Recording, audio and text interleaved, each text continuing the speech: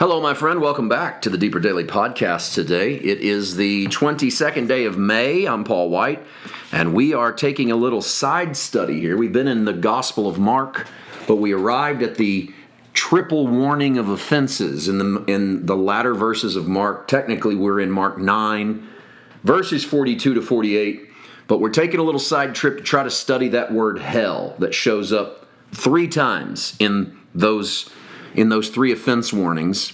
It's the first time we've seen it in the Gospel of Mark, and we're trying to investigate the word, and not just in this spot. In fact, we haven't even got to this word yet, this actual Greek word here. We've just been dealing so far with the phrase Sheol and Hades, and we did that yesterday, and I'm going to move on because like I said yesterday, it's not some sort of master class on these, but it's just a little peeling back of what these words meant, and then to give us a little hope when we read them. We then come upon the Greek word Tartarus, but I don't want it to stand alone, and I'll tell you why. Even though it probably could, for the reason that it's only used once in the New Testament. Tartarus is a word that is used by Peter when he says in 2 Peter 2:4, God did not hold back from punishing the angels that sinned, but by throwing them into Tartarus, delivered them into pits of dense darkness to be reserved for judgment.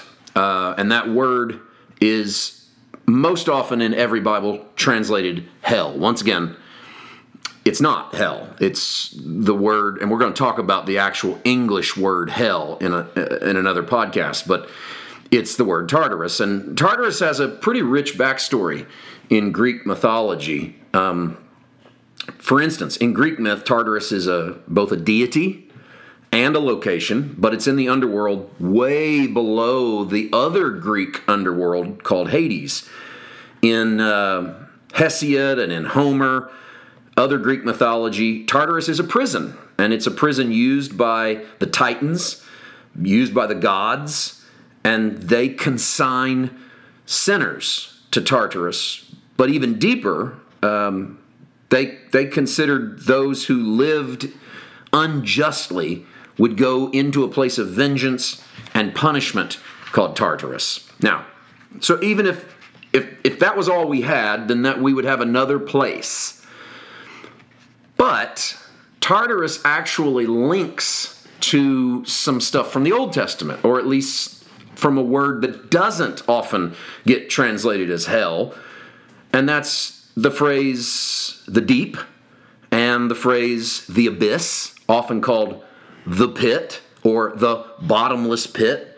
It's not the word Tartarus that's being used in those, but they have some overlap, and in both Hebrew and Greek they're considered synonyms, words that are different but used to express the same thing.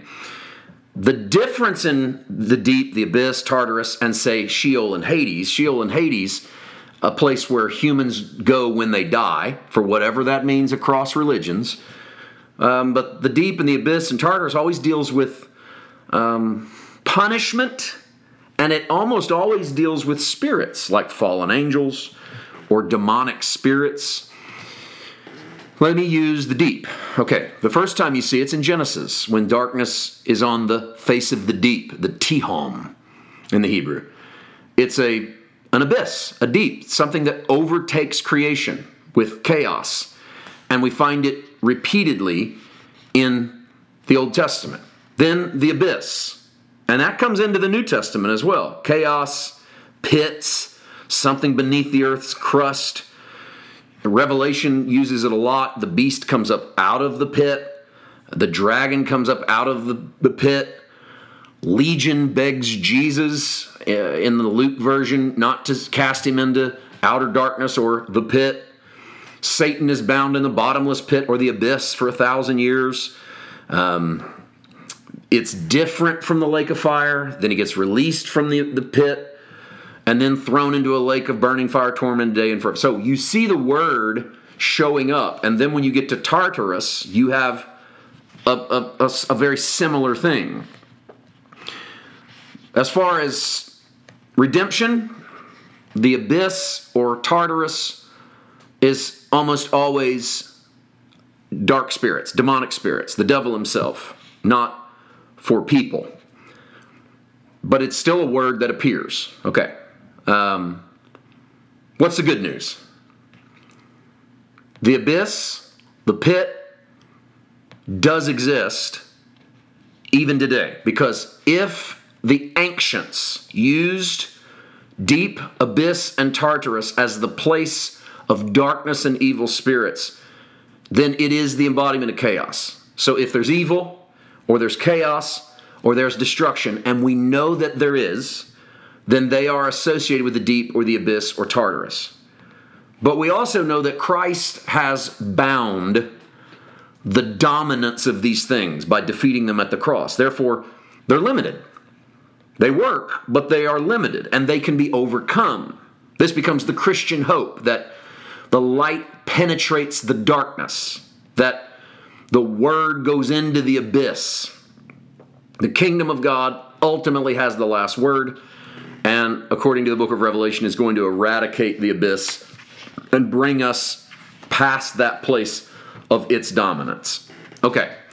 Tomorrow on the podcast, I want to get into the translation of the word for hell. And to do that, I want to get into the Greek word that is used in our Mark version, this Gehenna, and I want to try to explain what it was geographically and what it meant. And yes, we are eventually going to get into the English word for hell, because I want to remind you once again, there is no Hebrew word for hell, and there is no Greek word for hell. That's something that we derived from an entirely different tradition and interpolated over these words.